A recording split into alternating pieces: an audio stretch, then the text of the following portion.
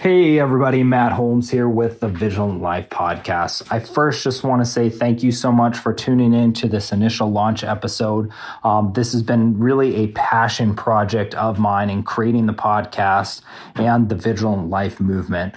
Quick overview, what I consider to be the Vigilant Life is really focused on a few key areas of your life, whether that's fitness, finances, relationships, business, mindset, and self-defense. All those are going to incorporate within the podcast, within our special guests that we have. And I'm just super excited to launch this on my birthday. It's the first day this first episode's coming out. And for our first guest, Brandon Lilly.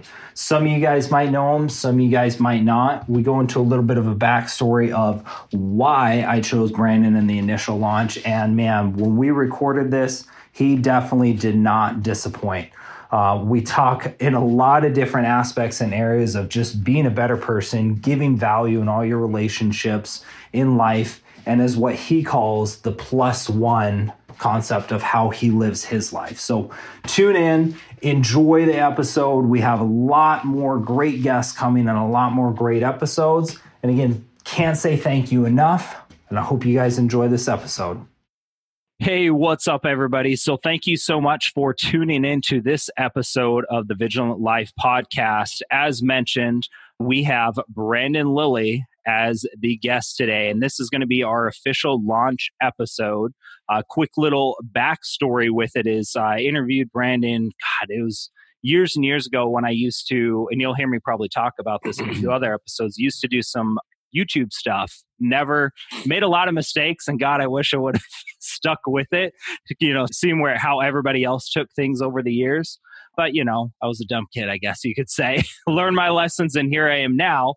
So it was awesome to really bring things full circle because Brandon, a few months, probably 6 months ago now, post that you had made on Instagram really kicked me in the ass of like, all right, I've thought about doing another podcast or whatever for a long time. And sure. I said, fuck it, I'm going to do it. Like you really just connected with me. And I reached out to Brandon. I said, when I finally do this, a little bit longer than my 60-day goal I set, would you be the first guest? And Brandon said, yeah, awesome. So I really appreciate you doing that. Oh, no problem. I mean, I guess for me, through my life's ups and downs and really the place that I find myself in right now, I think that for me, most of the time, my gut has been right. So if this is an inclination for you, I encourage people to follow their gut. But knowing that, and also knowing that for myself, a lot of my happiness now is because I did finally take steps towards things that I'd been, kind of marinating on for years and years and years. I'm learning to try to shorten that process now. I'm not trying to go to the other extreme, which I've also done in my life many times, which is jump too quickly. And then maybe like your YouTube channel, your passion superseded your skill. And instead of being able to give yourself the time to hone those skills and build that up properly, the fire burned out before it ever really got started. And I think for me, I've maybe not perfectly, but I've really come to a happy place for me. And I say perfect for me, I use that term in my life where I'm a good balance of taking the risk when I need them and then also analyzing the risk before I take the final jump. And it's just saved me a lot of money. It saved me a lot of heartbreak, and it saved me a lot of time. And I think as we get older, those are three things that we're trying to protect a little more, who we are, our finances, and where we're going in life. And to be 38 years old this year, I feel like I've lived a life much more full than that. But also I think my maturity throughout the first 32 years of that life didn't quite match the life experience. So the last 5 or 6 years have been really, really good as far as making strides towards being a person that I'm proud to be, being a son, daughter, father, husband, wife, whoever you are as a person, getting to a point in your life where you can be proud of that. And I'm really there. I think that, I can look myself in the mirror and own up to things that I've done in the past and I'm not proud of. And I've made those apologies, as I've said on a couple other podcasts. So I'm not working from a deficit anymore. If I can encourage you to start a podcast and that somehow helps you equalize and find that balance point where life is pretty good and you're following your passions, but you're also paying the bills kind of thing. it's an important thing that I want people to be dream chasers, but I want them to be equipped dream chasers rather than just taking the jump because it feels good, you know? Yeah. Yeah. And it very much stands by, like the whole vigilant life of what all this is, whether that's being vigilant in, family, whether that's you're a parent or not. I'm sure with a lot of this being, a lot of the people that I deal with are very much parents and fathers and things like Yep. that. So whether that's, family, relationships with others, friends, spouses, significant others like yourself, finances, like you said, fitness is one, total mindset, and then self-defense very much comes into that, whether it's self or family, things like that. And it's been very awesome to also watch you and how you're kind of bringing that in of it just very much fits in exactly what this podcast and the whole vigilant life movement that we're really going for is really all about. And that was something I wanted to bring up too, is just seeing you. It's funny, like when we last talked, it was my son's about to turn 5 now. And it was probably a year and a half, maybe 2 years before that, max. So it's been about that time from that journey, like you said, when things really shifted. And, when we talked last time, it was very much about fitness and powerlifting and all of this stuff. And, you had sponsorships, all these things going on. And it's been really cool to see, like, I just see it in you, even though we haven't like kept up and talked, just watching kind of the journey. It's like a totally different person.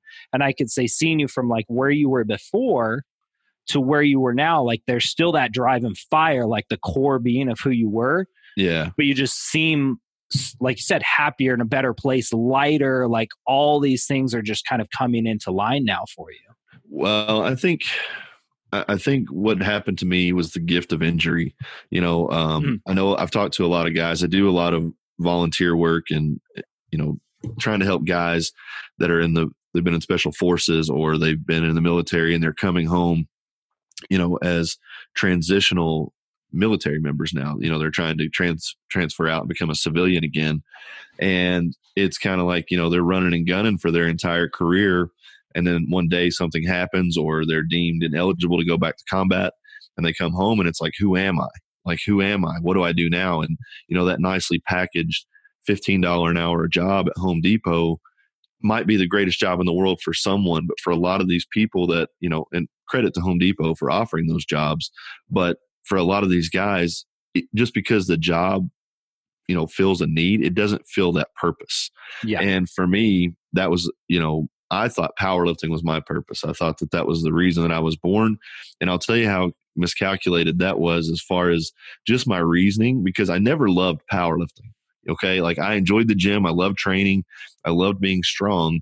But what I most loved about powerlifting was the recognition of I am better than this person, or I am stronger than this person, or looked at as, oh my God, you're the biggest guy in the room kind of thing. So it was this, I think it was definitely trying to fill a cup, if you want to talk about that analogy where my cup is empty in some way or something.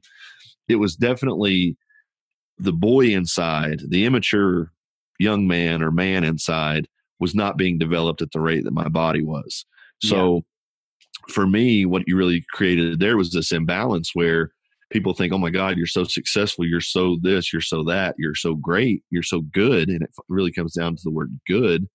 And I was not a good person at that time. I was dismissive of so many responsibilities, so many relationships. It was a totally selfish existence until my injury. And I tell that story because through talking to some of these veterans and people that have been down that road further, they really helped me see that there was life on the other side of it, to the point now I'm doing the same kind of work for guys that are coming home. A lot of times we're sitting down talking these situations where a guy can't see his life outside of, kicking doors in and taking a rifle to work. Yeah. I mean, and God bless them. I mean, that's one of the most honorable jobs you can do is be a gunfighter. It's badass work, and I respect those men and I love what they do.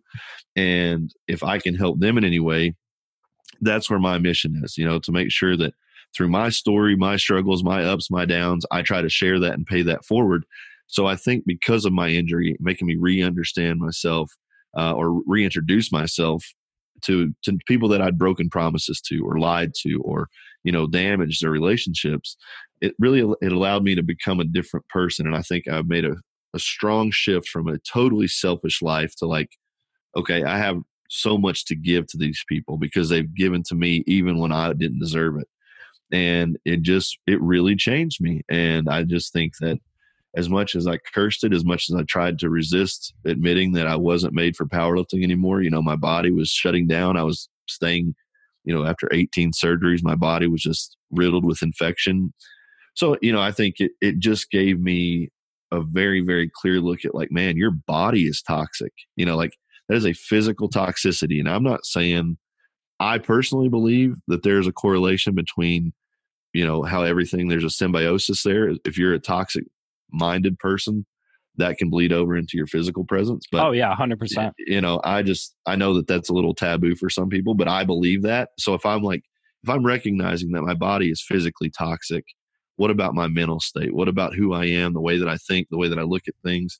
And I went through just some really deep dive evaluations well myself, just asking myself why to a lot of questions that I had about why I'd done things or why I'd say, I'll be there at 3:00 knowing that I'm not going to be there until 5:00, those kind of things.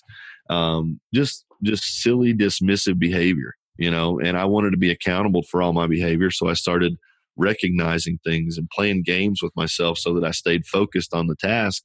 And that's really kind of what evolved the +1 mentality for me.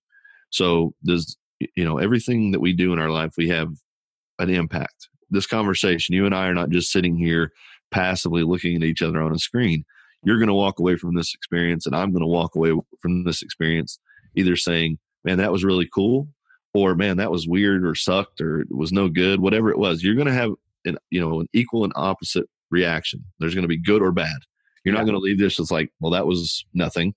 There's always like whether you want to talk basic physics science, like there's always an action or a reaction. Yeah. There's nothing that just comes like, oh, like you walked away and like it just disappeared from your mind. Something's there. Well, and I'm glad you took it to a physics level, because what it really boils down to is there's plus and minuses. There's positive and negatives.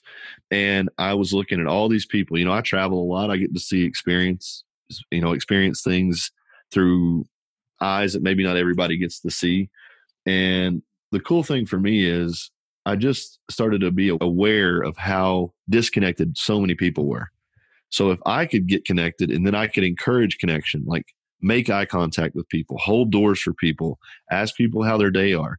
Do not let them walk by you and be a zero, because they're going to walk right by the same path. I mean, these are human beings. This is an equal and opposite reflection of you in some way, more alike than you aren't.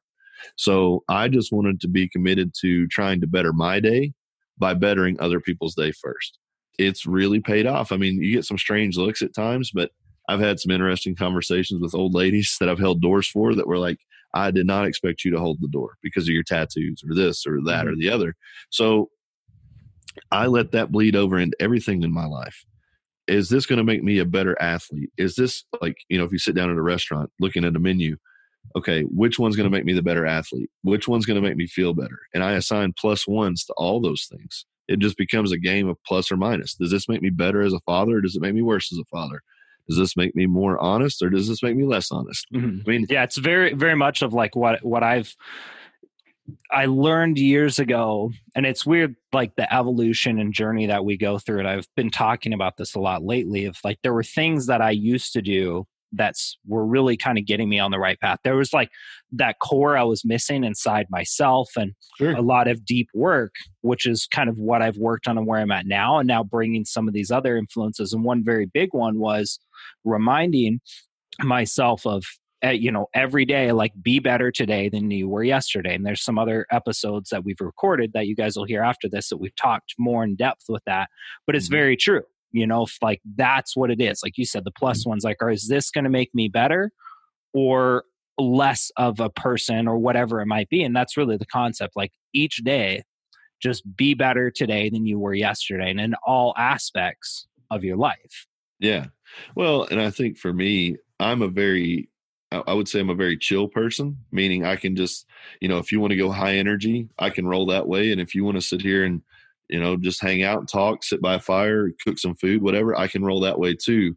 So I have to operate myself this is going to sound strange, but I kind of have to look at my life like a business. Like I have to be productive to a point that it makes money, satisfies my obligations, and then, fulfills me at some level.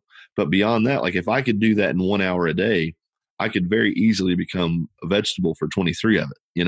Mm-hmm. But I've learned, over time that I operate better when I'm busy, when I'm not bored, when I'm active, when I'm seeking things, when I'm doing things, when I'm training, when I'm hiking.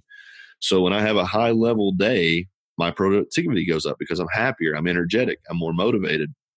So my whole life kind of just exists around the idea that I have obligations to people around me. I have obligations to my boss.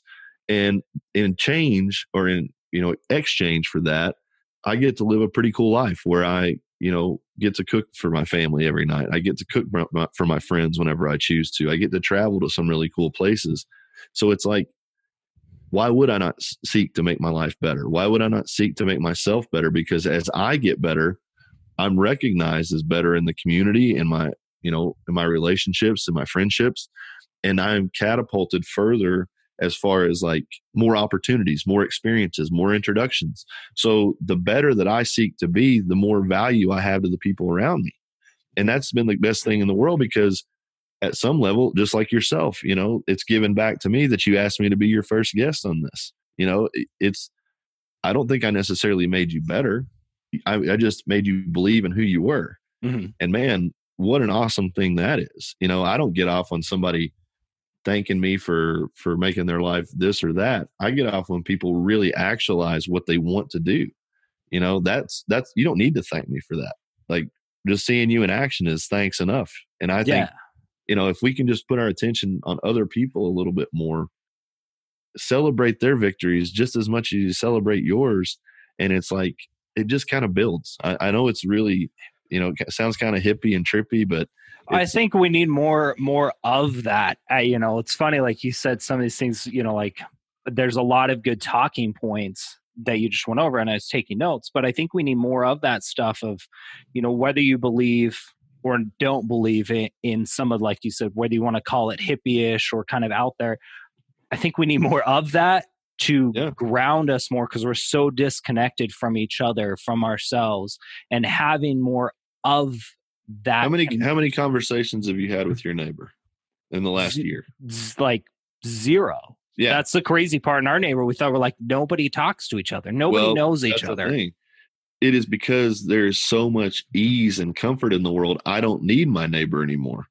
It used to be the thing like, hey, welcome to the neighborhood. Here's a pie or here's a casserole. Here's a lasagna.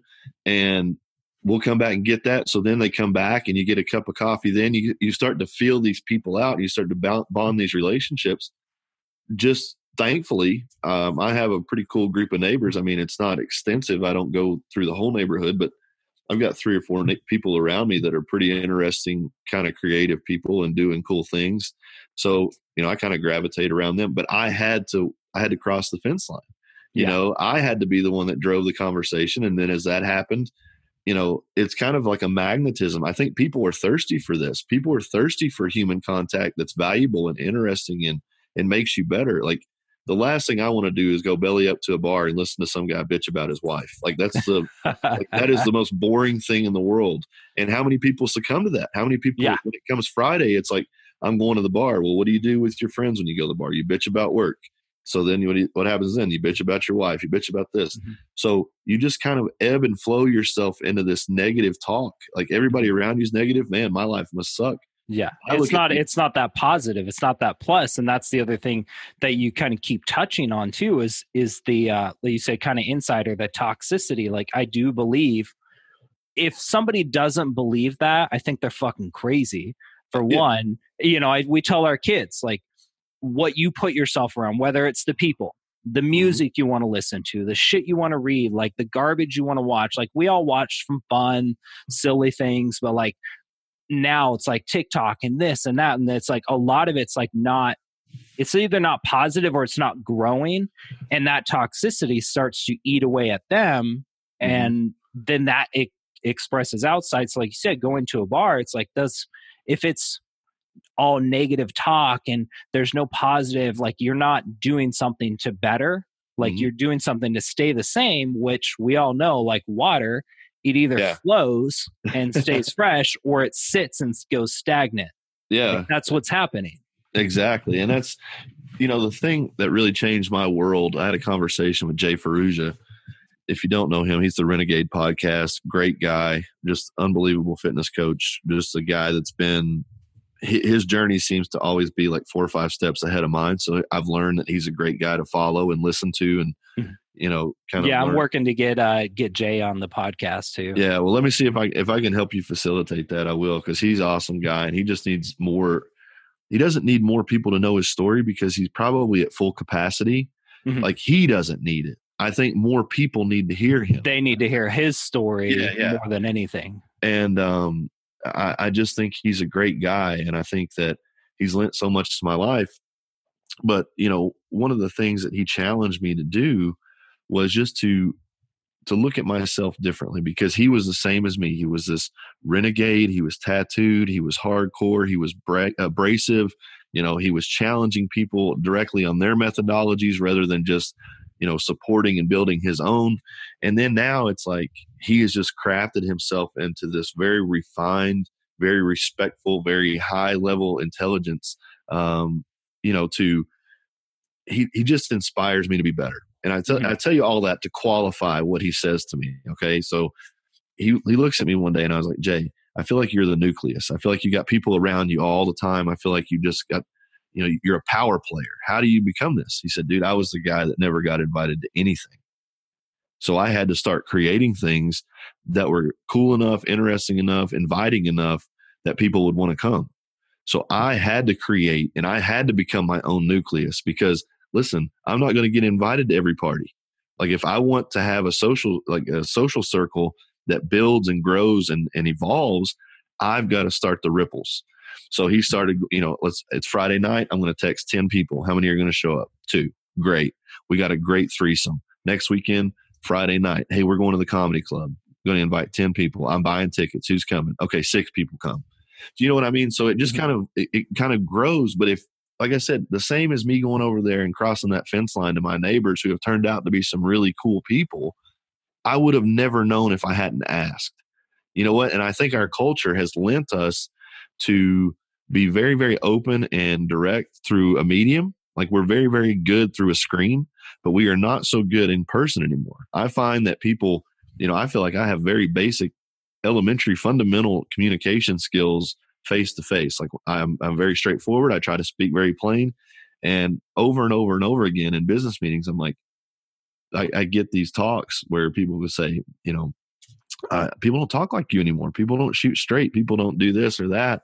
And it's just like, what happened to the world? Because that used to be like the standard. That used to be the requirement. You didn't bullshit around. You didn't sugarcoat stuff. Like, you just shot it as it was.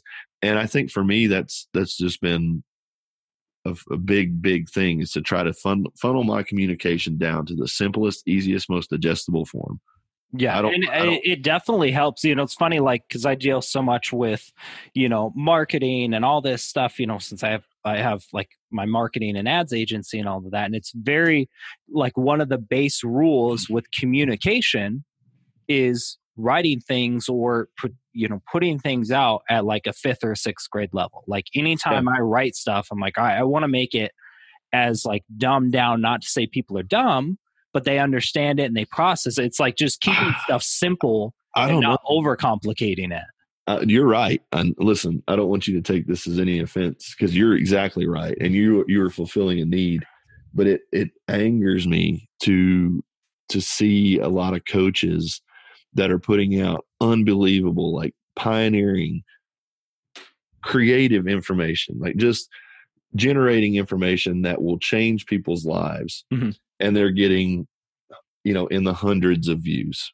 Yeah. And then you see these people who are out here. I mean, there's some very strong name coaches with high publicity and high following that are just putting out stuff that is, maybe it's anecdotal, and I'll give them that. Like I'm guilty of that myself, and I own that. But they get these followings, and it's like it's all hype, and it's all It's just like rah rah, like instant oatmeal is what it is. You know what I mean? yeah. It's like it's just easy to digest. There's flames on the weights or something like that to get your attention. Like I hate that is the state of things where it does take a fifth grade level to convey a message to people, or it has to be at that level so they'll take the time to even look at it. I mean, what does that really say about us as a species? Like, is this the best that we're doing? Did I beat all the other sperm to accept the low hanging fruit? I mean, I guess we did. I mean, humans are pretty much, and I think we're just weird on that front that we lower ourselves to that standard when we have so much capability. It just frustrates me from a human level. No, yeah, and I agree. There's a lot of great. This is like one of the wonders, yet the frustrating parts with where we're at with technology and the vast amount of information. I think there's a lot of great people, or there will be even more, because they're expanding and they're growing and kind of going through their process. But I think there's a lot of people, like you that put out great information and can really make a positive impact, but they're not getting out there for whatever reason, whether they, need to find better ways to like market and put themselves out there, get in front of the right people. And then, there's a lot of garbage that's out there. A lot of garbage in every industry. It's not just the fitness industry. It's the gun industry. It's, it's just anything you want to tie it to, that there are people that can manipulate themselves to manipulate the algorithm, I guess. But I don't know. That's way deep water and off track from what you probably want to talk about. But I think it all comes back to this. You can play the game, what in life, you can play the game, you can drive the right car, you can buy the right house, you can have the right haircut, you can do all those things, and you can still find a deficit. I think that's a reoccurring theme throughout America right now, is people have all these things that they've been told to have and that they should have and they should strive for, and they're finding this deficit. And I think for me, the injury forced my hand to really circle back and look at myself. Like I said, I imagine, this vision of I'm this big hulking man, 350 pounds, winning powerlifting competitions, but I'm still this immature, broken, confused, undervalued boy on the inside. So I think, it all may sound twisted and crazy and whatever now, but when I look at myself, I had to stop. I had to step away from the training completely for a while. One, to heal my body. I was completely infected. I had 18 surgeries due to infection. And I just needed my body to rest. But what that did was it propelled my ability to use that time and energy that I had to really start reading more.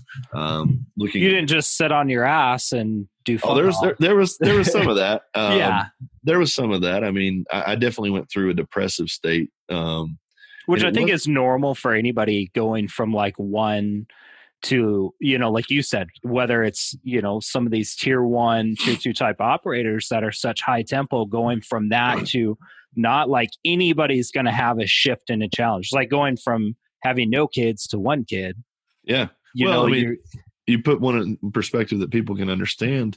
You give somebody a 3,000 calorie a day diet, and then you strip them down to 800 calories. You're going to get hungry real fast. You know what I mean? Like you're going to start feeling some pain.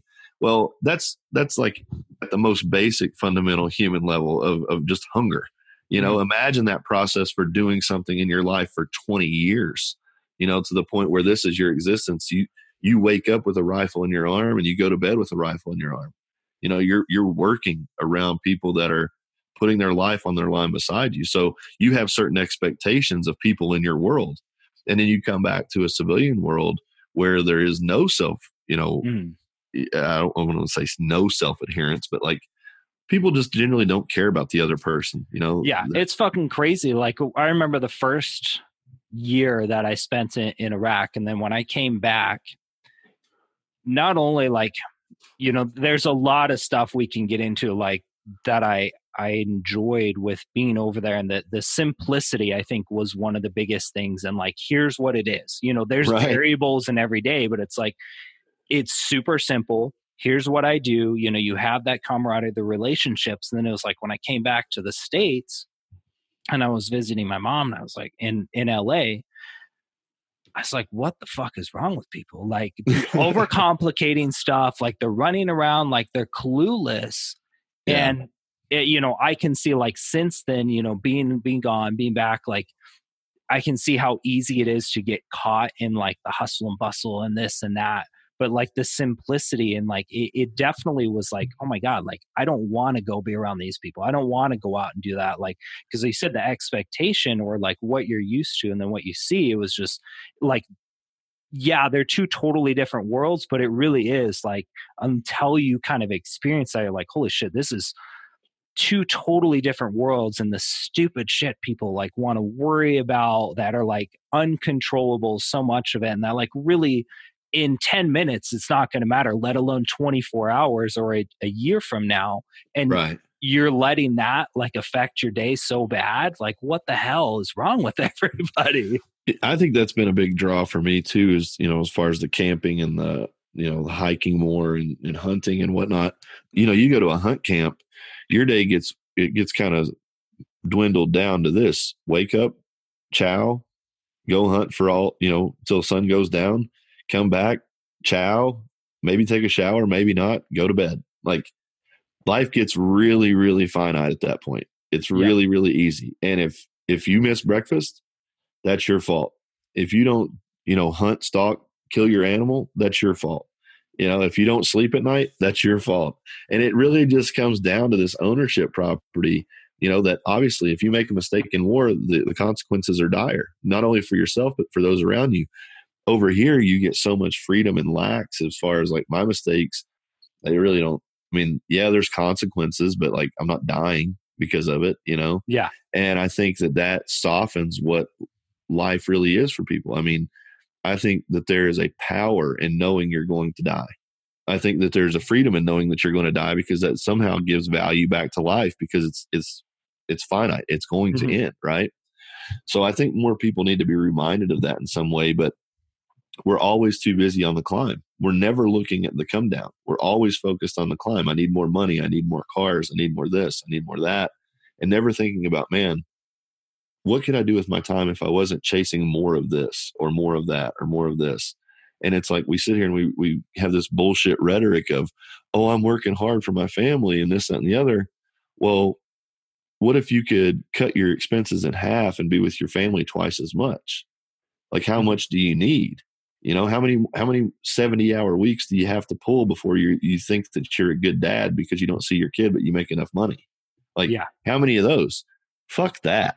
I mean, that's, to me, I've lived that life. I've walked that line, and it's all fucking stupid. I mean, the amount of money that you make is never going to buy back memories.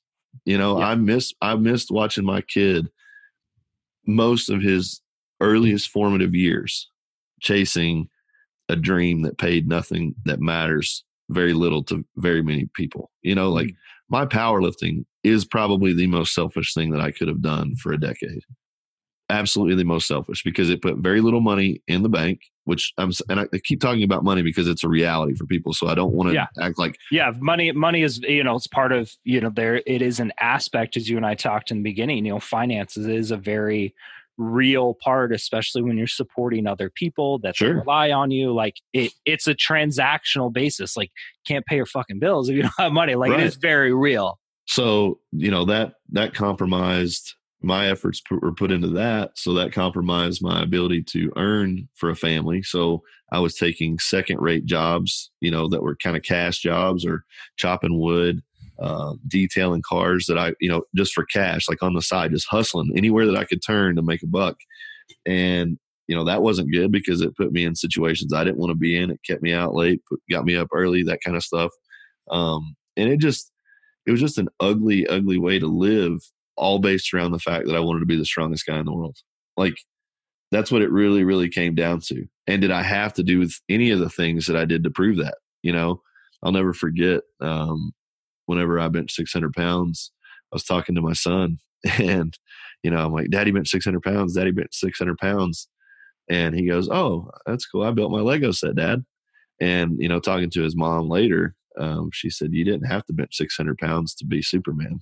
You were already his dad. And that was kind of the beginning of, that was one of those wake up calls. It was kind of a punch in the gut where I had my injury, but I was still like headstrong into coming back to the sport and building myself back into it.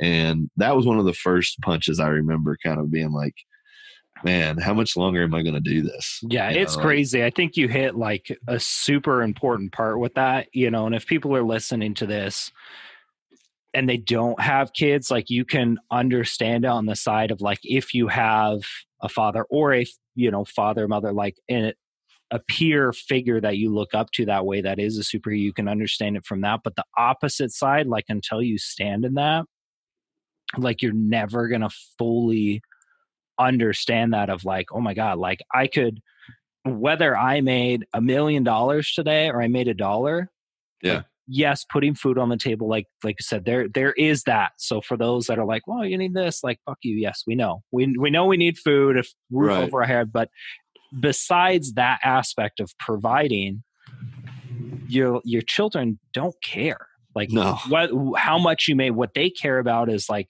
the time you spend. And I go through a lot of that because I'm very, like you said, I'm very like hyper, I guess, in a way of like have that entrepreneurial aspect of like, yeah, I do have a lot of big goals and dreams and things I want to do for myself.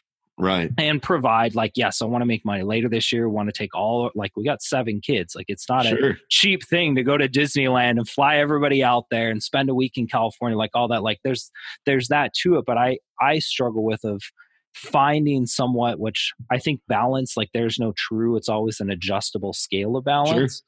Where focusing on the family aspects and the family side, and like it's okay to slow down sometimes. And then other times, like, yeah, I need to kick it into high gear. I got this going. I got some other projects with my business. Like I know I'm kicking into high gear, but I also can't, get lax on those responsibilities. So, it's very, I think that you saying that though, because it's going to hit a lot of people of, whether I do that or not, like, yes, I want to leave a legacy, provide for my kids, but whether I fully reach all of my goals, the most important goal is, like you said, whether you bench that 600 pounds or not, like your kid looks at you as Superman, no matter if it's the bar or, there's tons of plates loaded on each side. Doesn't matter. Right. Well, one of the saddest things to that point was I heard a kid tell his story one time, and he said, I used to think that I was making my dad proud if I could take his beatings and show him I was tough. Like he loved his dad through the beatings. Like, I think that right there tells you how starved for their parents that children are, especially, I extend it even further to fathers, and what is that bonus worth? What is that, that boat or that four-wheeler or what all these things were? Are they worth the time that it's going to take? And listen, if you're stacking money and you're making it easy and you're getting it in 40 hours or you're working 3 days a week or your life is good, more power to you. I just had to start making concessions at some place. It's like, how good can my life be around the schedule of my family and my friends? You know what I mean? Like, I'm not going to be this guy. Like, yes, like you said, I think everything is a tide. Everything in our life is a tide or a season. There's going to be times, listen, the next 2 weeks, bud, I'm gone. You're not going to get too many text messages. You're going to get a phone call here and there. We're just going to be burning it up for 2 weeks. But the next 4 weeks, I'm going to be home 5 days a week. I'm going to do this. You know what I mean? It's kind of that kind of deal. And as long, again, it comes back to communication. If you can communicate those things, help your kids understand your obligations, help your kids understand why you're doing the things you're doing. Hey, you see this house? Like, it's because, we're putting it together. We're putting a life together here, kid. I've got to do these things. I've got to go out of town sometimes so that we can have these things. And you start to have a conversation with them like an adult so that they can start to understand things a little more clearly. That's one area that my parents, I don't fault them for because obviously I turned out perfect. But I wish that they had been a little bit more forthcoming with things in regards to finances. I wish they'd been a little more forthcoming in regards to things. Speaking to me not speaking to me at the level that they think I'm at, but speaking to me at a level that's going to help me for the rest of my life. Yeah. It's funny that you said that, because we just did that leaving here. My wife posted about it earlier. It's been a big thing for her because she's, our oldest is 17 now. And for the most part, she was a registered nurse. She did some other things, but for the most part, she's been like a stay-at-home mom. Sure. And in November, I have my office here in the front. She has a store. She's got a website now. Like, she's doing something for herself. And it's very different for her coming and not staying at home. Our 5-year-old, he turns 5 next month. He was having a rough day because, we've had a babysitter, which is totally new for us. They come here, they got a room in the back right next to my office. But some days it's just easier for them to stay home and get stuff done. When we got podcasts, all that. And we had to tell him, he's like, I want to come. I'm like, we'll pick you up early. I got a few podcasts to record, this and that, we got some work. Mom and dad have to work. And we were trying to tell him, he likes Fortnite and that stuff. He likes to buy shit on there, all that. And my wife was like, how you like to buy guys and all this stuff on Fortnite, and we buy that for you. Well, mommy and daddy have to go to work, so we can buy those things. So it's like trying to have those conversations. Cause I didn't have that very much, for when I was 16, almost 17, my dad and I didn't speak till right before my son was born, so about 5 years ago. So it's crazy. I didn't grow up with a lot of that stuff, and I'm learning it now. Here's the thing. I think, and again, I've said these things to my parents, and I say it with love to them. Our relationship is fantastic now, but the worst thing that they ever said to me was because I said so. My dad coming in the house, and again, these are, he was out the door 4:30, 5:30 in the morning, home 7:30, 8:30 at night. And it was like when he got home, he was given the list of things that I'd done wrong that day. I got my talking to or my spanking or whatever it was. And then it was like, go to bed. He's not a bad guy. Like, he didn't beat me or anything, those kind of things. But he was firm. But my dad became the guy that just was like the disciplinarian. That was what I saw the most of. And, for me as a kid, when he said, because I said so, I didn't respect him as my dad. It was like, I wanted to defy against him because it was like, whatever. So because I said so carried no weight with me. It just angered me.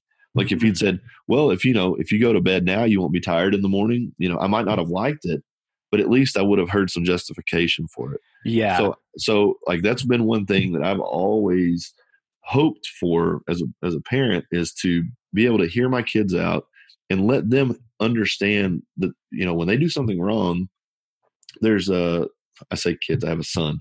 So, I'm just saying, like, kids as in general, but I have one son. But when I talk to him, what I want him to understand is, he has a say. No matter what, he has a say. Even in the court of law at the highest level, you have a say. So it is somewhat leaning towards a dictatorship, but he's always going to be heard. Like, I would rather know, Dad, I didn't call you because I was afraid that you would get mad, blah, blah, blah, instead of just punishing because he didn't call. Okay, well, why would you be afraid? What have I ever done to you to make you feel afraid? And then that turns into a full-blown discussion. And then I can understand, okay, well, so-and-so's dad got really mad, grounded him, took his Xbox, whatever, when he did the same thing. So I thought you would do that. Well, I'm not his dad. That's okay.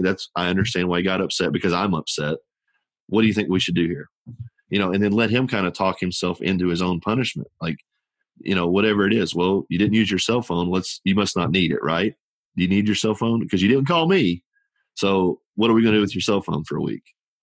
Well, okay. And kind of like help him understand why. Yeah. It's something we're definitely working on a lot, because like it's always an ongoing process. It is. Especially as they grow, because like for me, when my wife and I met, and, so we've got 7, but, I've only been a parent for 5 years, really. Sure. So because we came into a blended family. So it's been like crazy for me, and everybody's so different, not only personality wise, but as they grow, they're very different in that aspect too. So, what's been interesting for me is doing that. And I do catch myself of like, cause I said so, sometimes it's like, I'm fed up, like they're not listening. They don't want, and it's like, and I'm trying to get better at like, sometimes I might want to say that, but instead of saying because I said so, more so saying, well, when you want to listen, because that's usually when I say that, it's because they're spouting off. They don't want to Sure. do it. And they don't really care if I do explain. It's like talking to a wall at that Yeah. point. So I just say, well, because I said so, instead of just be like, well, if you really do want to know, like when you're ready to listen, I'll explain why. And then we are getting better at like, oh, like saying like, oh, I see that upsets you, You and know, asking them and then being able to explain to them why we're asking for certain things. one thing I can tell you, well, like I've only had to do it once, and it was, at least for my son, it was that swift of a recourse. Was I was like, which also I kind of dangled it over his head that I would post it, but he was kind of in a tantrum, which I give him credit. Really balanced kid, really good head on his shoulders, but he's human. He has a blow up here or there. So I started filming him in the middle of it. And I was like, well, this is how you're acting. Like, if this was in public, somebody could be doing this, putting it on Twitter or Snapchat or whatever it is, like, why are you mad? Like, why are you mad that I'm filming you? This is how you're acting. So, and he was like, stop, stop, stop. But, I got a good 10 or 12 seconds of his behavior, and we watched it. And he was like immediately like laughing at himself. He's like, so if you can, I think, but also you got to be willing to have the camera put on you too. You know what I mean? Like, you've got to be willing as a parent to understand that, like, hey, if I'm over here shouting at my kid just because they don't understand, like, what am I really saying? Because that's another lesson that I'm trying to work with him on right now is, as far as my relationships, I was terrible at relationships for a long time, whether it was interpersonal or friendships, because I just did not understand what a healthy one looked like. I had a bad run of like just weird friendships and weird girlfriends and that kind of thing. So I just started to form these opinions about it instead of looking at myself as the guiding factor of the relationship. Yeah. The more open I was, the more honest I was, the more willing to communicate and explain myself. So becoming a parent, I had to look at it from all of those things that I learned. Like, okay, this is a new kind of relationship. This is a dynamic that has never been crossed into before, but I have to utilize those pieces of information over here and apply that to him. And I just think that as parents, his mother and I decided to just really always go the route of over explaining, trying to understand, and as least abrasive of punishment as possible, to the point where it was always going to be a communication point first. Because I think for both of us, we like I said, we were spanked. So for us, it was having the idea to like, okay, I don't know that we're against that, but I don't know what that looks like. And for me, having those conversations either with her or with him and trying to understand the situation where he's going in this life, it's calmed me down to enough to where it's like, what would hitting himself? Like, what would spanking himself at this point? Like, yeah. I don't fault anybody for that choice, because there's definitely been times when if I could have got my hands on him, I would have. But it's just, I had to one time and it broke my heart. I feel the same, because we're very much of like, I don't think it does anything. And I look at it as my fault. Like, I failed in that situation because I didn't know what else to do. And I went to that because for whatever reasons you want to get into. And like, when I've done that, it's like, okay, well, that really didn't teach anything. Like, I'm the one now that's at fault there. Right. And then now it's like my wife, I'm learning so many other things. Like, we do a thing every other week with each other, trying to learn to communicate better with our children, and especially our son and a few of our kids that we, maybe need a little bit more attention and guidance on stuff. And it's, it's so crazy. So when you explain and for me, I try and create a situation and a learning experience out of all of it, where I'm learning like, well, there's a time for that. And there's a time to just let them get it out and listen and say, hey, I see you're upset, or I see that makes you upset or frustrated, like, and they're like, yeah, like they just want some more of like that validation. And I think all friendships are like that. And because, you and I are talking a lot about parenting because it's, it's a common ground. But if we bring it back to what you were saying in the beginning with, pluses or minuses, that it very much relates to whether that's parenting, it's a very important role, or it's somebody that you just met on the street. It's a very value driven, and I think, like you said, it starts with ourselves. Yeah. And what are we bringing to it? Not what are they doing in the situation, whether that's your kid or a friend or a spouse. Like, what am I bringing to the situation to either make it better or worse, and to Yeah. bring a positive value or a negative value to it? And that's how we need to approach every interaction, whether it's a kid or a stranger, like you said, the lady that you just met and opened up a door for. Sure. Well, I think for me, I don't really adhere to the put on a happy face kind of thing. Like I prefer to tell people to just be real, but you can be sad and it doesn't have to be dramatic. You can be happy and it doesn't have to be dramatic. Like, I think people just need to really understand whatever you are, that is strictly dictated by who you are and how you approach things. And what I'm saying to that end, like, I want to get this thought right, because to me it's a very important thing. I think I have this vision of what I call the naked truth. Okay. And I'm going to tell this story. I've mentioned it a time or two, but I don't ever think I've really told it this way. So I was in Finland, and we were pretty frequently going to the sauna. I mean, that's a big part of the Finnish culture. The sauna is a part of their day, in many aspects. So they take time for it. Well, I go in there and it says, did it say nude only? Yeah, it said nude only. And that was just standard. That's the way it was. So I walk in there with a towel. I was uncomfortable. And I walk in there and everybody else is sitting there looking at me like, what in the hell? And this old man comes over to me and he said, the sauna reveals many, many things to us. He said it reveals a truth to us. It purges us of so many things. And he said it purges us of insecurity. And he said, because if you cannot sit here and accept yourself, your body, for who you are, how can anyone around you accept you for who you are? So for me, I try to get to the naked truth of myself. I try to get to the point of myself of what makes me happy, what makes me sad, what turns my day around if one of those things gets out of kilter. How can I just be true to those ends of myself? And I think that people have been trained and conditioned in this world that we have to be this like extreme. Like, if I'm happy, I have to be smiling and dancing and like putting on a show. Or I think if I'm sad, I have to put on the show. No, what you need to do is just be kind of even keel and just walk through life with this stoicism. You know what I mean? Be stoic, be reserved, be prepared to smile and laugh when the time is right. But you don't have to be oppressive with your happiness either, because that is as off-putting, I think, as somebody who sits at the bar and cries all night. I think if you truly want to help people find happiness through your happiness, be receptive to whatever they are, and then kind of allow yourself to become that. Because have you ever known the person? I say this in terms of, I'll just remove that. I say it in terms of people that just come on very, very strong. It's like they're the happiest person in the world. They got so much energy. They just want to, and it's like, I'm very much like wall. Yeah. So if somebody asked me, like, how do you become happy? How are you happy? I was like, because I'm content just sitting here.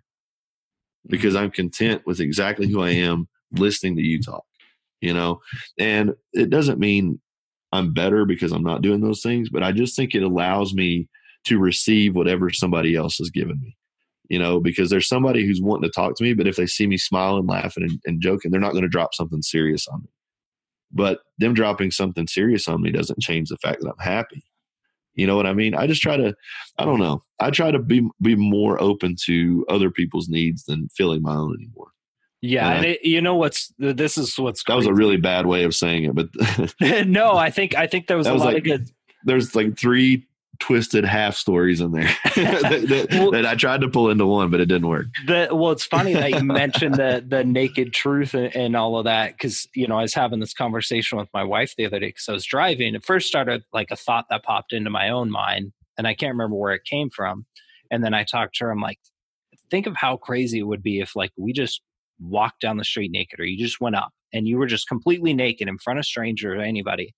Like, how awkward and insecure and like all the thoughts that go through our mind of like, what are people thinking of me? What are this? What are that? Like, and how freeing, for lack of a better term, of like how light and freeing we would feel if you could do that.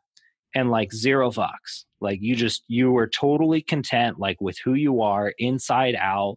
People can know you. Like if you could bear that and people could see that, like that should be the goal we get to. Not saying like, hey, It's go fun. walk up and down the street naked, but like, Well, I'm going to one up you though. Well, not one up you, but I'm going to build on that. So I've been doing the cold dips every morning, right? mm-hmm. And the last few times, I go out there in a pair of shorts. It's always super dark. No one has ever been there. And it's like, so here I am and it's freezing water and I'm wearing a pair of shorts. Like it's some sort of like, am I holding on this for two reasons? Like, am I holding on to it for insecurity purposes or am I holding on to it for the idea that there might be warmth there? Either way, it's a fail. So I stripped the shorts off and go in the water and everything. And it was like, it was a different level. It was a different feeling of commitment, I guess. It's like, no, this is exactly who I am. This is what I'm doing. Like if a police officer comes up here and says, you shouldn't be doing this, like whatever. I think if he let me explain myself, he might write me a fine or whatever, but he's not gonna take me to jail. Like I'm trying to better myself. And I think, I think that was a big win for me. So I get what you're saying in that regard of like, there is so much expectation, but it's actually not projecting more. It's actually less because it's like, I have to hide who I am. I have to cover who I am and I have to mask who that is with all of these brands and this kind of that and the other. And it's like, no, you're just who you are, like that's all you are. And I was talking to my mom about that too. I was telling her the story about getting naked and she was like, well, you're crazy. What if somebody takes your picture? And I'm like, why should exactly who I am humiliate me? Mm-hmm. You know what I mean? Like, why would that be humiliating? Like, I don't know. I mean, we should just be more proud of who we are. Start at the level of like, this is who I am. This is exactly what I am. And if I can change things about myself, then I will to be better. Like it gets down to that. And I think it's so funny. And this is another conversation that I have with a guy that we get so focused on the sexual side of insecurity, like, the phallic symbolism or, trying to say I'm not a man if this, or I'm not a woman if this, but really and truly, it's like you fixate on parts of yourselves that you can't change. I mean, women can get breast enhancement or whatever, but I mean, it's like, these are fundamentally like the no touch zones, right? These are just, there's so many taboos around the sexual aspect of our bodies, but it's like, we can enrich our minds. We can be pure of heart. We can change our bodies. And it's like, if you really reject someone for this one aspect, like, what does that say about you? I don't know. I look at all these questions and it's like, why are people so insecure about their naked bodies? Why are people so insecure about sharing their pure thoughts or their truest thoughts? And it's like, we live a very, very sheltered existence. It's almost backwards from what we're designed to be. We could go into like how, the social media and like the hyperness of platforms and things, I think very much, play into that and feed into like insecurities and what we think perfect should be and this and that. And it's funny now that I'm on like this kind of newer journey, I almost have like they're very much intertwined, but like two parts, I guess I could say in my life. I have like the entrepreneur, which, that's just overall, but I have like my business side. And then now I have like the vigilant side and this movement and stuff I'm trying to do, which is really a journey and an experience for me to become more of who I am. And as I've started to kind of become more open and vulnerable and share things like, here's where I fucked up, or here's thoughts or, issues that I've had, it's like inspired other people like, oh my God, like there needs to be more of that. Yeah. And that's what I hope is like, if I start sharing more, other people will start being like, well, I don't need to feel ashamed for that. I can start sharing more of this, or I can start doing that. And now how do I build that into a better life? And like you've said, of going through this journey, and it's like, you feel more content, and there's nothing bad with that. Like you're still bettering yourself every day. It's not like, oh, I'm content, I'm going to eat fucking Cheetos and sit on the couch all day. Like, no, I'm still content of becoming like, here's who I am. Here's my faults. Here's where I'm great. And here's how I'm going to continue to improve on that every day, not what Instagram tells us we need to be, or the latest book, or this guru tells us, well, if you're not doing this or that, like you're wrong. Like, no, like here's who you are. Mm-hmm. be better, be a good person, bring value, like so plus or minuses, bring value, give back to others and just be better every day and be yourself. And cook kick-ass food. Exactly. if you added that one, you would have described what I try to be every day. Just try to be honest, be loving, receptive, understanding, committed, loyal, and cook kick-ass food. There you go. And that kind of leads into what I was going to bring up too, of like, well, what out of all of this that we've talked about, what to you, what's your definition of like a vigilant life? And I think you pretty much kind of led right into that before I could bring it up. Well, I think for me, here are the things, give no shit, but take no shit. That's probably the foundational ethos of what I do. Like, I can sit down regardless of race, religion, sexuality, whatever you want to talk about. I can sit down and appreciate the human. Like, I can appreciate the person for who they are, even if our opinions, even if our skin color, even if our sexualities differ. I've learned to appreciate the human for the human. What I will not tolerate is people who try to project an expectation of who I should be onto me. And that's where I will draw the line very firmly. And I stand proud of who I am. I stand proud in all of my beliefs. I think you pay your debts. I think you tell the truth. I think you accept the truth, even if you don't want to hear it. I think you always look out for women and children. I think you look out for your brothers. I think you look out for people that you might just be able to, like older people. Look out for your neighbors. Look out for people that might not be tuned in to what the world really is, And I'm not saying like be this hyper-minded person looking for problems. But if you see an old person with their groceries, ask them if you can help them. If you see somebody with a walker coming towards the door, hold the door. I'm not talking like radical Superman or superhero type changes. I'm just talking about like pick people up. Be a person that consistently throughout your day picks people up. Be a shoulder for somebody to lean on. Be an ear for someone to talk to. I think never, ever, ever resort to infantile responses. And infantile responses are something I've been talking about a lot lately, because it's like if you take a pacifier from a kid, what they do, cry, right? They cry. So for an adult who is quick to anger, that's your infantile response. Mm-hmm. That's your pacifier getting pulled out. If you just start yelling, screaming, and finger pointing, that's your infantile response. If somebody corrects you at work and your immediate feelings are to just shrink inside yourself, that's your infantile response. Like, be a person that has the ability to separate emotion from production. Like, what is going to get me further in this life? What is going to propel this day forward? What is going to make this experience better? I can sit here and get my feelings hurt, or I can pick myself up by the bootstraps and do something about it. Yep. All of those things are what make my day satisfied, and people run from that word of never get satisfied. No, I think a damn wonderful thing is to look at your day and say it's satisfied, pull out a 2-inch thick ribeye, throw it on the grill, enjoy that with a whiskey. And that's a pretty damn good day. Mm-hmm. You don't have to do that same thing every single day. But like, if you did, how bad would that be? You know what I mean? Mm-hmm. Like, take care of yourself physically, take care of yourself spiritually, take care of yourself mentally, and give those 3 areas to as many people as you can. I always have open invitations to train, to hike, whatever. Like, why would I tell someone no? Yeah. You know what I mean?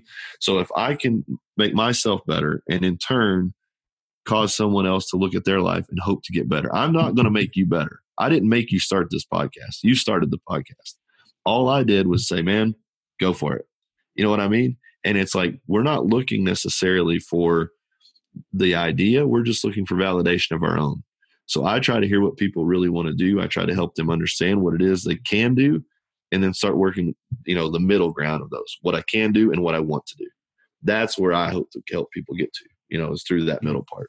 So that to me is the vigilant life. I want to take care of myself. I want to be physically capable. I never want someone who is with me to feel burdened by my presence, whether that's physically, emotionally, spiritually. That was one of the biggest reasons for my turnaround with health. Guys would ask me to go hunt, and I could just imagine the feeling of being close to an animal, or at the point of like, really, the hunt is getting hard and I just can't go anymore. I never wanted to be the guy that wanted to turn back. I never wanted to be the guy that was limiting. I never wanted to be the guy in a situation that somebody needed me to lift them up and I couldn't carry their weight. I never wanted to be the person where there was a fire and I ran the other way. You know what I mean? I never, ever want to be the person that runs to save myself over someone else. And to me, the more that I ingrain myself into the relationships of other people and not so much ask them to call on mine, the more easy it gets to understand that my impact in the world is much bigger than I realize. And I'm not saying that in an egotistical way.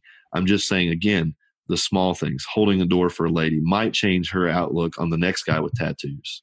You know, it might change her perspective on the fact that I might have a conversation with that guy. He might actually be a decent person. So that's what I'm saying. Like the big stuff, we're always going to be fighting the Coca-Colas and the whatever. Yeah. Like we're never going to have that space. It really you can have it that adds up by the interpersonal little. presence. The little things is what really adds up. You kind of nailed that aspect. Whether you want to put in all these different analogies of like scoring a touchdown, like there's the big plays, but majority of scores are not by big plays. It's by the inches, the little bit by little bit by little bit.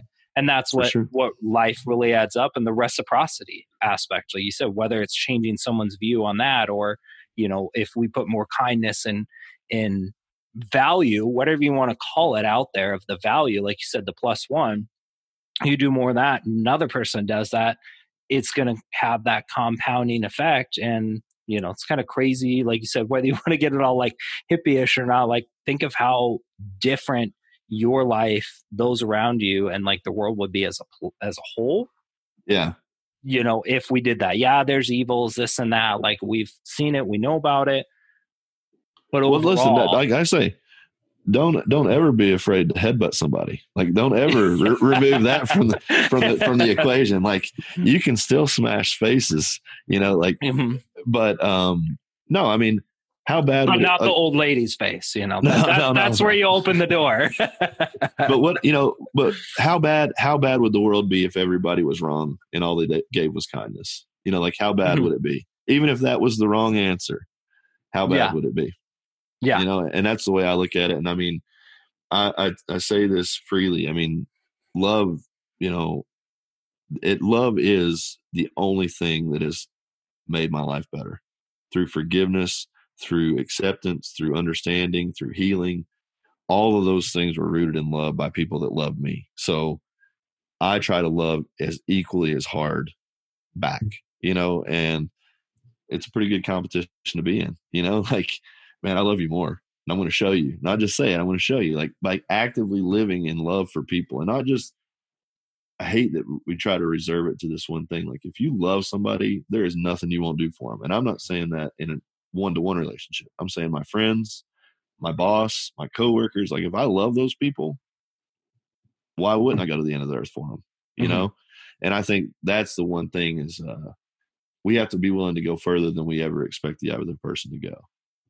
Yep. I like that. And I think it's a great, really what we've gone through, we call this whole thing a journey. I really feel there's a lot of stuff we touched on, but it can very much go back to, something very simple to kind of bring it to a close is, bringing that value, being who you are, honest with yourself, creating better connections, still taking care of your obligations to yourself, to those around you. And, as you put it, the +1 that keep it. And what we touched on briefly was the simplicity. Like don't overcomplicate shit. Just keep it simple in that aspect. And how I put it, be better today than you were yesterday. Yeah. And you're going to continue on that journey. Somebody that might be listening to this, I'll make one last point, but the +1 thing really works for me too. And don't listen to this as like, oh, that guy, I mean, I doubt after hearing this, you'll think this guy's got it together and he's perfect, but I am crazy, certifiably. But if you listen to this, understand that I had to create that because I had to dwindle it down to a point where I won breakfast. Like that's how far away from my fitness life I was that winning breakfast the first day for the first time was a +1. Like, you know what I mean? I couldn't even think about what lunch was going to be. I just had to know that if I sat down and I committed to winning breakfast, that I could at least check that box. Yeah. And then the next win was don't snack until lunch. I mean, I was 350 pounds. You know what I mean? Mm-hmm. And now I'm 240 something pounds. So it's like 100 pounds change doesn't come off a 10-week diet. Yeah. You know, I hate these result driven things. I've been guilty of it for years, and I really had a change of looking at it. If I teach you to be disciplined for 10 weeks, I failed you. If I teach you to change a life that can become a process and then dial it in for 10 weeks, then I've really helped you. Like, what I don't want to do is get someone ready for a show for 10 weeks. They go off track. They live completely outside the mindset of an athlete. And then I have to crash them in for the next 10 weeks. That's no way to live. Really build yourself a life that you can be proud of one step at a time, even if it's one meal at a time, even if it comes down to the gym at one set at a time. Like, I got 20 sets to get through. I'm going to get through as many of them as I can. I got through one plus one. If that's the best you can do today, rally around it, but you have to get better tomorrow. You know what I mean? It has to be better tomorrow. But I just think people, they don't hear that enough. Like, if you're sitting on your couch eating 8,000 calories a day, doing zero, if you drive to the gym, freak the fuck out and turn around and go back home and sit on the couch, still a plus one. You went to the gym. I'll give you that. I'll give you that. Tomorrow, walk to the door, ask some questions about membership. I'll give you that plus one. The next day, go for a walk in your neighborhood. Don't even have to go back to the gym. Think about it. Go for a walk in your neighborhood. I'll give you a plus one. But you have to keep the momentum building. You know what I mean? Like, I think people were thinking, well, I went to the gym and I didn't go in, so I'm a failure. If that was the first time, it's a win. Give yourself the wins. Build on those wins, you know? And that's what I'm saying. People are so broken down. If it took you 1,000 choices to dig your hole, it's going to take you 1,001 to get out. Like, you know, it's a process. And I think people are not being taught the process. Yeah, it's all about the quick fix, instant change. And, you know, I think that just all comes to that simplicity, and it takes time. You know, focus on the small, again, back to those small pieces. It's those small successes that add up. Like you said, going to the gym once. Okay, great. Now you go a second time. Right. Now you go a third time. Like, okay, well, you know, as you and I know, there's only so many ways to progress. You know, you lift heavier weights, you do the same in less time. Yeah. You know, or you do more within that time. Like, that's pretty much it. And that's all it is. Like, okay, well, I did this. Well, next week, you know, we can get into, you know, all this different stuff. A program's like, well, okay, now I add 5 pounds to my bench. Right. Great. There you go. It's not, I'm benching 405 today. It's like, well, okay, you get there by benching 5 pounds more the next time. Yeah. I mean, I just think that there are people that are so broken. If they hear us talking about that without specifying it to their level. Yeah, exactly. All they're hearing is, oh, this guy's saying to go to the gym. He doesn't understand me. I understand. There were times that I would sit in my gym for 45 minutes because I said, you have to sit in your gym for 45 minutes. That's what you would do. And I didn't touch a weight. Like, I literally did not touch a weight. I was so broken from all of it, like all of it. I just sat there. Like, that was my win for the day, was to open the garage door, to go out to my gym and sit there, you know, to commit to the time. I couldn't commit to the action yet, but I committed to the time. And I did that probably for a week, just sat in there. And then it was like, okay, you're an idiot for just sitting here and doing nothing. Like, just do something, you know what I mean? And that just evolved into what you see now, which is 100 pounds weight loss later, moving, hiking, kettlebell stuff. I mean, it's like, you're not going 0 to 100. You're going 0 to 1. Yeah. And then to 2, and then to 3. And it's not even like I'm saying I did it right. I'm just saying that was the process that it took for me. And it was a lot of trying to fake it. It was a lot of like trying to look like I was doing it. And it was a lot of, you know, coming behind the scenes and just being like, oh, you're an idiot. Just be real about it. Just show people that you're struggling. And when I started showing that and started, like, then it was accountability, because it's like, okay, tomorrow you've got to make that video. Tomorrow you have to share what you did in the gym, or you know what I mean? Like, I use Instagram as an accountability tool. And that's one of the funniest things when people tell me, oh my God, you're so motivating, or this, that, and the other. It's like, holy shit. You know how motivating it is, you know, to know that I have to put something on there in the morning? Like, not now, But there were days where the only reason that I worked out was to have that video to hold accountable. You know what I mean? So I don't fault anybody for whatever means it takes to get there. You can recalibrate the process later, but just start the process. You're going to refine it, but you have to start. You have to start moving forward. Starting's better than perfection. Yeah. Oh, for sure. 1,000%. Awesome. Well, I love it. I know we've kind of gone over a lot and we could probably keep going for fucking ever on this, but we all got lives, I guess, to go around to. So for those that want to just, find out more about all the different stuff you're doing, because I know you do a lot of different things, where's kind of the stuff or the things that you want to plug in here for people to follow you or to go check out? Really and truly, Brandon Lilly 3 on Instagram. It's Lilly. And it's just, I have a website, but it needs revisiting. I don't want it to be necessarily what it is. It's dated. I just want it to be an information of events that I'm going to be at or speaking at or hosting or things like that. I just want it to be an information page. That'll be up soon. Mm-hmm. But everything that you could ever want to know about me is on my Instagram. So perfect. I keep it very simple.